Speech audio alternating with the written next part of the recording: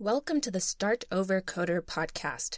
I am the Start Over Coder, and I am taking you along on my quest, taking up a new career as a professional developer and pursuing financial independence.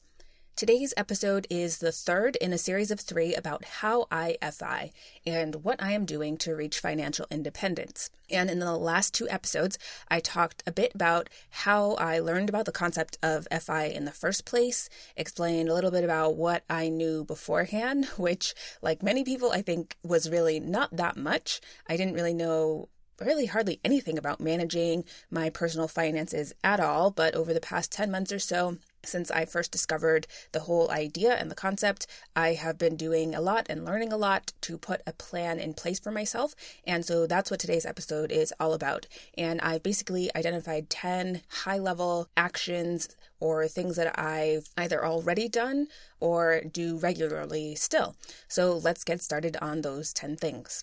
Number 1 is knowing what my expenses are. So reaching financial independence is solely a function of how much money you need to spend each year.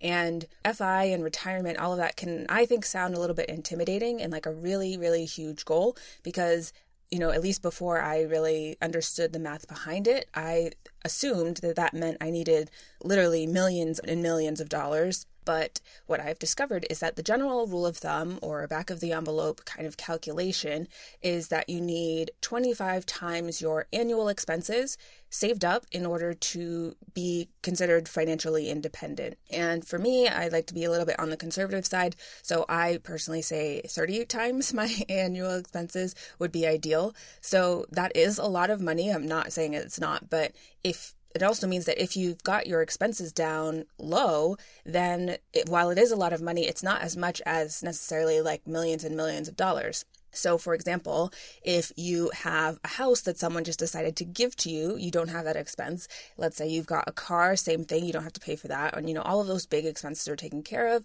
and you only need $10,000 a year to cover your expenses. I know that's not very much for a lot of people, but for an example's sake, let's just say you need $10,000 a year. That means in order to consider yourself financially independent, you only need to save up $300,000, which, yes, that is a lot of money, but it's definitely not millions and millions. So understanding the math really does help figure out what you need in order to be financially independent. Which, just to redefine, if you didn't listen to the last 2 episodes in this series, being financially independent just means having enough passive income or income that you're not working hours for your money in order to pay for whatever your expenses are for that year. So, like I said, if your expenses are low, that means achieving financial independence can come a lot faster. And for me personally, I don't anticipate my expenses being as low as $10,000 a year, at least not in, the Western countries that I am grown accustomed to living in. But I do need to know what that annual expenses amount is going to be if I'm going to figure out how much I need to save. So in order to do that, number 1 thing is knowing what my expenses are. And to do that, I basically track my spending in software. So I use a program called Banktivity, which lets me have all of my accounts there. And every time I spend money, I put it in. Banktivity is very similar to Quicken, which I also used for a long time before I switched to having a Mac computer.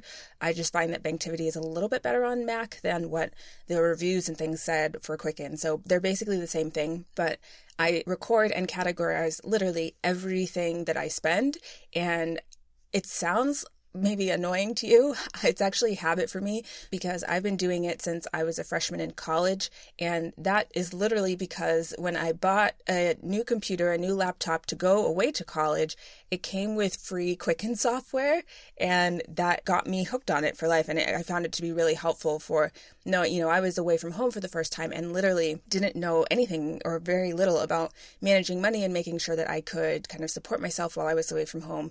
So it was actually really helpful at the time. And then since then, it's just become habit, and I have gotten used to it. So I'm on my computer anyway, usually at the end of the day when I get home from work or just going out or whatever. And so it's literally just a matter of taking sometimes not even 2 minutes to look at the receipts of what I've spent that day, add those amounts into the software, and it just tracks my expenses that way. It is possible in the software to have it go in automatically, but personally, I just like to do it myself so I can see exactly what I'm spending and just have that awareness. But the main benefit of having, a record of everything that I've spent is that it really does help me annualize my spending. So I see not just month to month, but I see where all of my money is going all the time. And that is really helpful for figuring out how much I need overall in order to reach financial independence.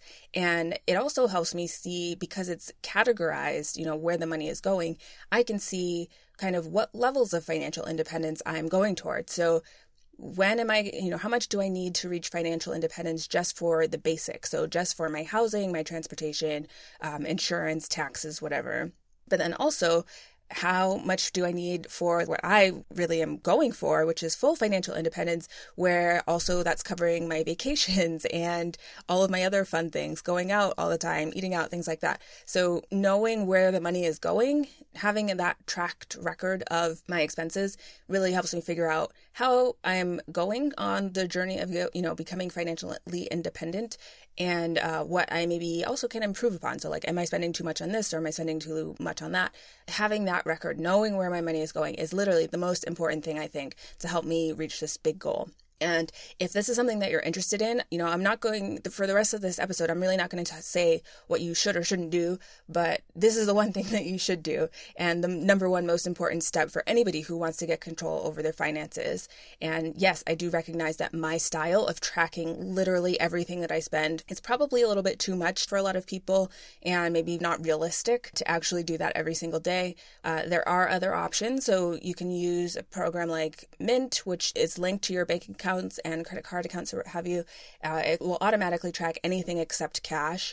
And you can, of course, input cash as well manually. Or if you don't want to do it kind of forever, you could just pick a month, or I would probably do a quarter, or even a year, but at least a shorter amount of time than forever, to literally just go through the exercise of tracking everything. And that way, at least you have an idea to base things off of if you want to see where and how you can become financially independent. You don't have to use software or a website. You can even just do this with pen and paper and a calculator. Or if you make the choice to do all of your spending with one credit card, say, you can then use that statement to see where your money is going. Or some people go even farther than I do and do this manually on a spreadsheet. But I really do think that to manage your money, that is literally the number one thing that you have to do, is know where your money is going already, because that will then help you make decisions on how you maybe want to make changes. Or if it's fine, then it's fine, and maybe you just need to earn more, or maybe, whatever decision you need to make in order to reach that goal is going to be nearly impossible, probably impossible, but it's going to be definitely a lot harder to do if you don't know where your money is going. So that's number one, is knowing my expenses. Number two thing that I do is knowing my net worth. So this means that I have added up all of my assets, all of my bank accounts, retirement accounts, etc. I have then separately added up all of my debts. So that's credit cards, student loans, car loan, etc. Take those two numbers, subtract the debts from the assets, and then that is my net worth. And in doing this, it very well could be a negative number. That's not ideal, but it is fine, because the important thing is knowing the starting place to see how much you need to do, what you need to do in order to accomplish the overall goal of reaching that target financial independence number. And I recently, because I do have all of this information and spending data going back to college, I recently did a historical net worth for myself. And from the first year that I had data, my net worth was $35, which is great. Unfortunately, it went super, super downhill from there with all of my student loans and really a lot of thoughtless spending. Well, not thoughtless spending, because I did think about what I was spending my money on, but it was just completely undirected. I didn't really have any goals. I didn't have any savings goals. I wasn't trying to get rid of my student loans that quickly. So it was just like totally, doing whatever everybody else was doing kind of spending, which wasn't super helpful. So my net worth went down, down, down. But it's fine, because it's nice to also then see, once I have a little bit more knowledge, to also then see it go up. And hopefully it will continue to do that from here. The number three thing that I do is have zero debt. So there was a great blog post that I read on Mr. Money Mustache's blog about how it's really important to treat debt as an emergency. And I'm going to link to that blog post in the show notes, because reading through that and having an explanation of that was a huge catalyst for me in really aggressively trying to get rid of the student loan debt that I had. And I think the biggest reason for that is because if you have debt, you're literally paying someone just for the ability to have that debt. And it's not something that I personally thought about really at all before I sort of informed myself about all of these different topics. And I looked at the tax statements recently and saw that in some years I was paying almost $10,000 a year just to service my student loans and the interest payments that I was paying. So if I had gotten rid of it sooner, I would have saved so much money. It's kind of sad to think about now. But now that I do have a little bit more information about this, last year I did make a huge effort to get rid of it.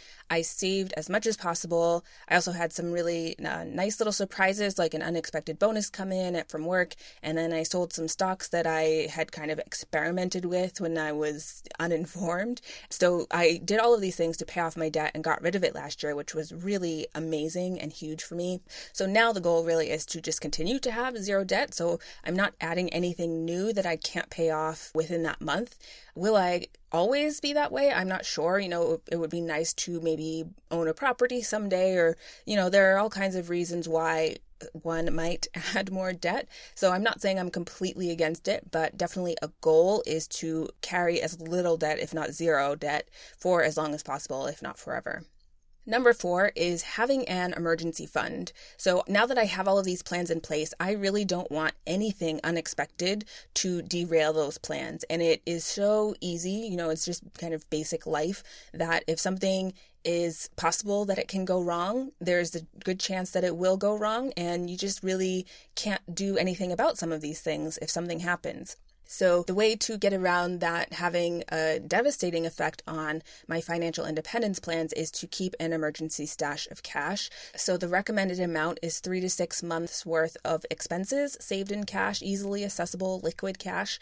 For me, since I don't know what my job plans are and career plans are for the near future, I have just been putting everything I possibly can into cash to give myself the most flexibility in the long term, so that if I end up without a steady income W-2 job for a year, then, hopefully I can cover myself for that long. I don't have quite that much saved up, but, that's the goal, to give myself as much flexibility as possible. So having an emergency fund is definitely high up there. And depending on kind of the security of a person's situation, that's maybe having a little bit more cash than less. And I think that's where I find myself right now. Number 5 is to do with spending. So the number one thing is really saving before spending. So knowing your expenses is certainly very important for reaching financial independence goals, but savings is the flip side of that. You've also got to actually save the money that you're not spending. So I personally make it automatic so that I don't have to think about it. I don't like having to think about these things that regularly.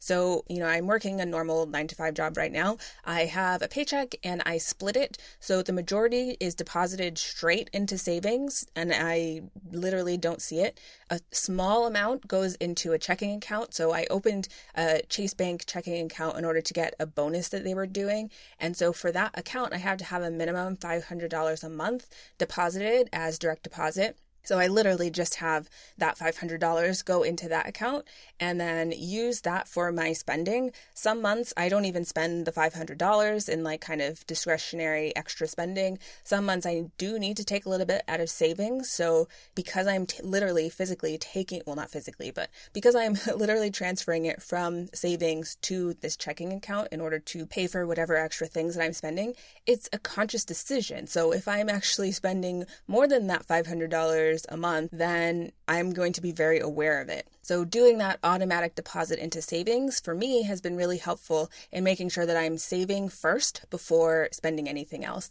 And then I should say that's also on top of deposits to my 401k through work. So I'm definitely meeting the match that my company makes, but then I also put quite a bit extra. So I think right now I'm at basically altogether between my contribution and my company's contribution is 20% of my salary is going into the 401k. And I could probably, I could increase that. But again, because of the uncertainty about what I am doing in life and in my job, I wanted to kind of save as much as possible in cash. So that is how that automatic split is happening. Number 6, again to do with spending, is optimizing really big expenses. So if you ask a lot of financial independence and personal finance bloggers, the big 3 categories that most people's income, most of it goes to are housing, transportation, and food. So I really have made an effort to optimize those to make them cost as little as I can in most cases. So first of all, with transportation, I now live in a city where I personally would not want to not have a car. Also, for background, it is a place where it feels like everybody has a flashy, new, shiny car. And it's a place where, the people that I work with and interact with most regularly, a lot of them lease their cars. So, they've got a new car every couple of or every few years. And I used to do that myself. I had a lease and had a car payment, but I looked at it coming back and saw that, that's a monthly expense that I don't want to have. Plus, if you're leasing a new car, then the car insurance is more expensive. You've got to keep it up and make sure that it stays nice for the lease and all of these things. So it actually costs more to service a new car than it would to just own a used car. So that's what I did. I bought a used hybrid. So I have no monthly payment. I bought it just outright.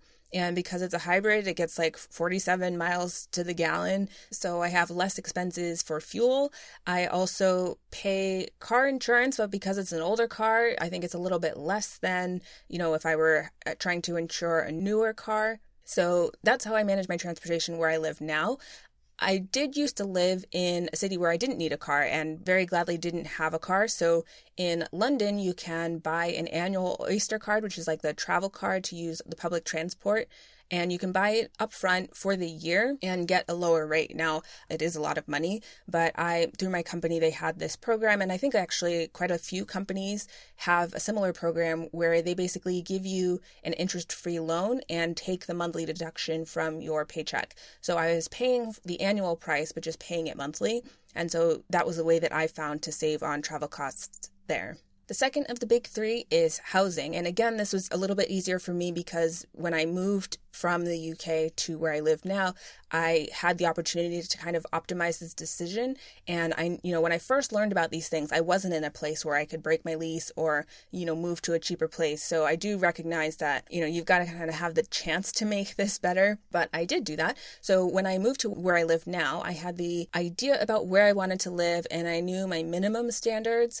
And what I found was that I was able to do what some people might call compromising, but I didn't really look at it that way. So, kind of standard where I live now is to have central air, so central air conditioning and heating, a covered place to park your car because everybody likes to keep their flashy new cars bright and shiny and, out of the sun, out of the dirt, and, things like marble countertops and all of these things.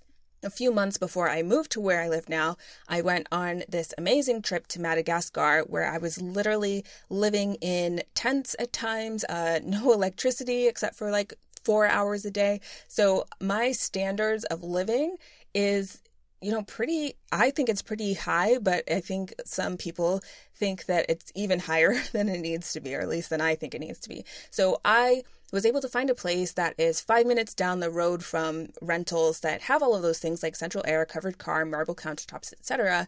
But I am paying 30% less than them because I don't have those things. Not to mention the fact that because I don't have central air or, things that cost a lot of money monthly, my utilities are also lower. So that was how I chose to optimize my housing. And it's really made a difference in my monthly expenses. And then the third of the big 3 is food. So personally, I made the decision that I am just going to spend whatever it costs for healthy quality foods. I do cook a lot myself, so I know what I'm eating and I'm making sure that what I do eat is as nutritious as possible. But sometimes, yes, it is a little bit more expensive. That said, what I usually cook is pretty much always less expensive than like packaged and prepared foods. So if you have the willingness to learn to cook for yourself, then, you can actually probably eat better and cheaper by just buying foods and making them yourself. But even so, yes, sometimes it is a little bit more expensive than kind of lower quality foods. And it's probably an area that I could reduce my spending in, but I've just decided for myself not to do that. So outside of the big three, and this is moving on to the number 7 thing that I do for reaching financial independence, is spending wisely in general outside of those big 3 areas. So this is where it can get a little bit tricky, I fully admit. For me, though, because I have the bigger goal and know kind of what my overarching goals are as far as lifestyle and what I get value out of, it actually isn't as hard for me to not spend money on things that are nice to have and that honestly most people I know have as part of their lives, but I personally just don't get value from. So a good example of that is like a cable package, and I'm perfectly fine without it. So having a very clear sense of what brings value to my life makes it a lot easier to spend or not spend when it comes to discretionary money. Now, another thing that kind of fits into this category is budgeting. Personally, I don't budget at all. I think it's just a lot of work, and I am just going to not necessarily stick to a budget. So while I have my expenses clearly categorized and know where the money's going, ahead of time, I don't feel that I really need to put limits on myself as to where and what I can spend on, because I know that I'm saving first. I know that my big expenses are as low as possible, and so I just don't put that pressure on myself.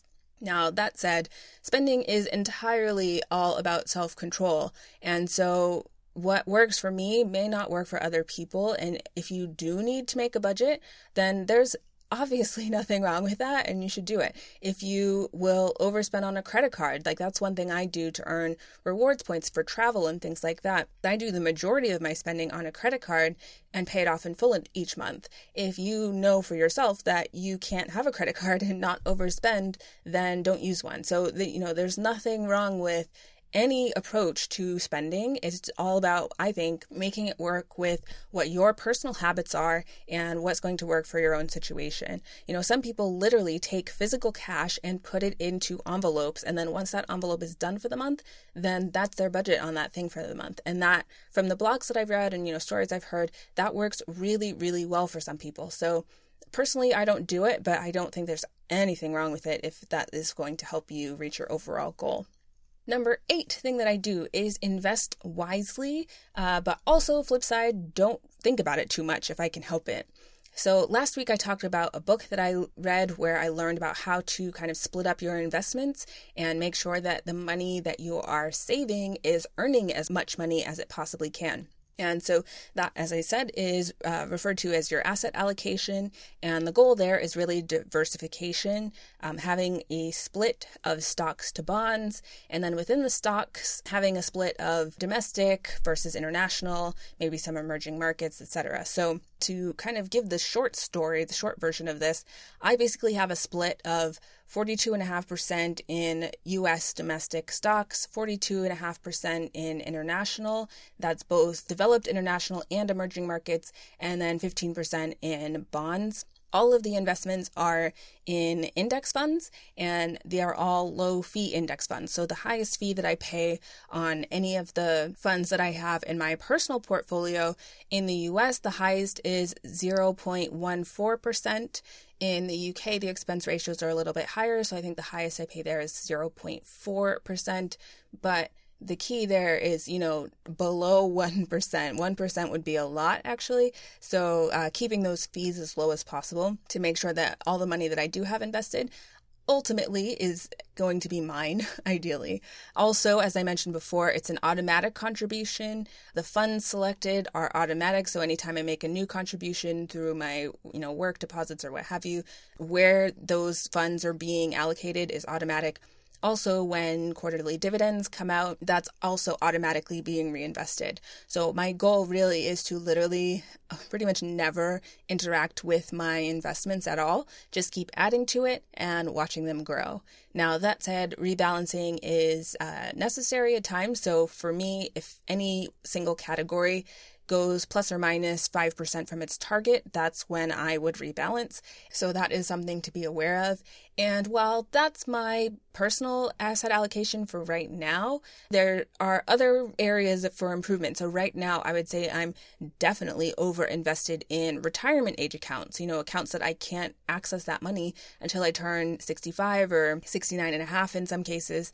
And that's not ideal because I plan to retire well before that age. So depending on my outcome in the next couple of months for my own job and what I'm going to be doing, that's a shift that I definitely plan to make, to put more into those taxable accounts so that I will have accounts that will generate income for me well before I turn 65. So that's the plan now. Definitely areas of improvement to be made, and obviously do whatever is going to work best for you with knowledge. You've got to study up on these things and kind of have a sense about what you're doing before you just kind of pick a random number or copy someone else's.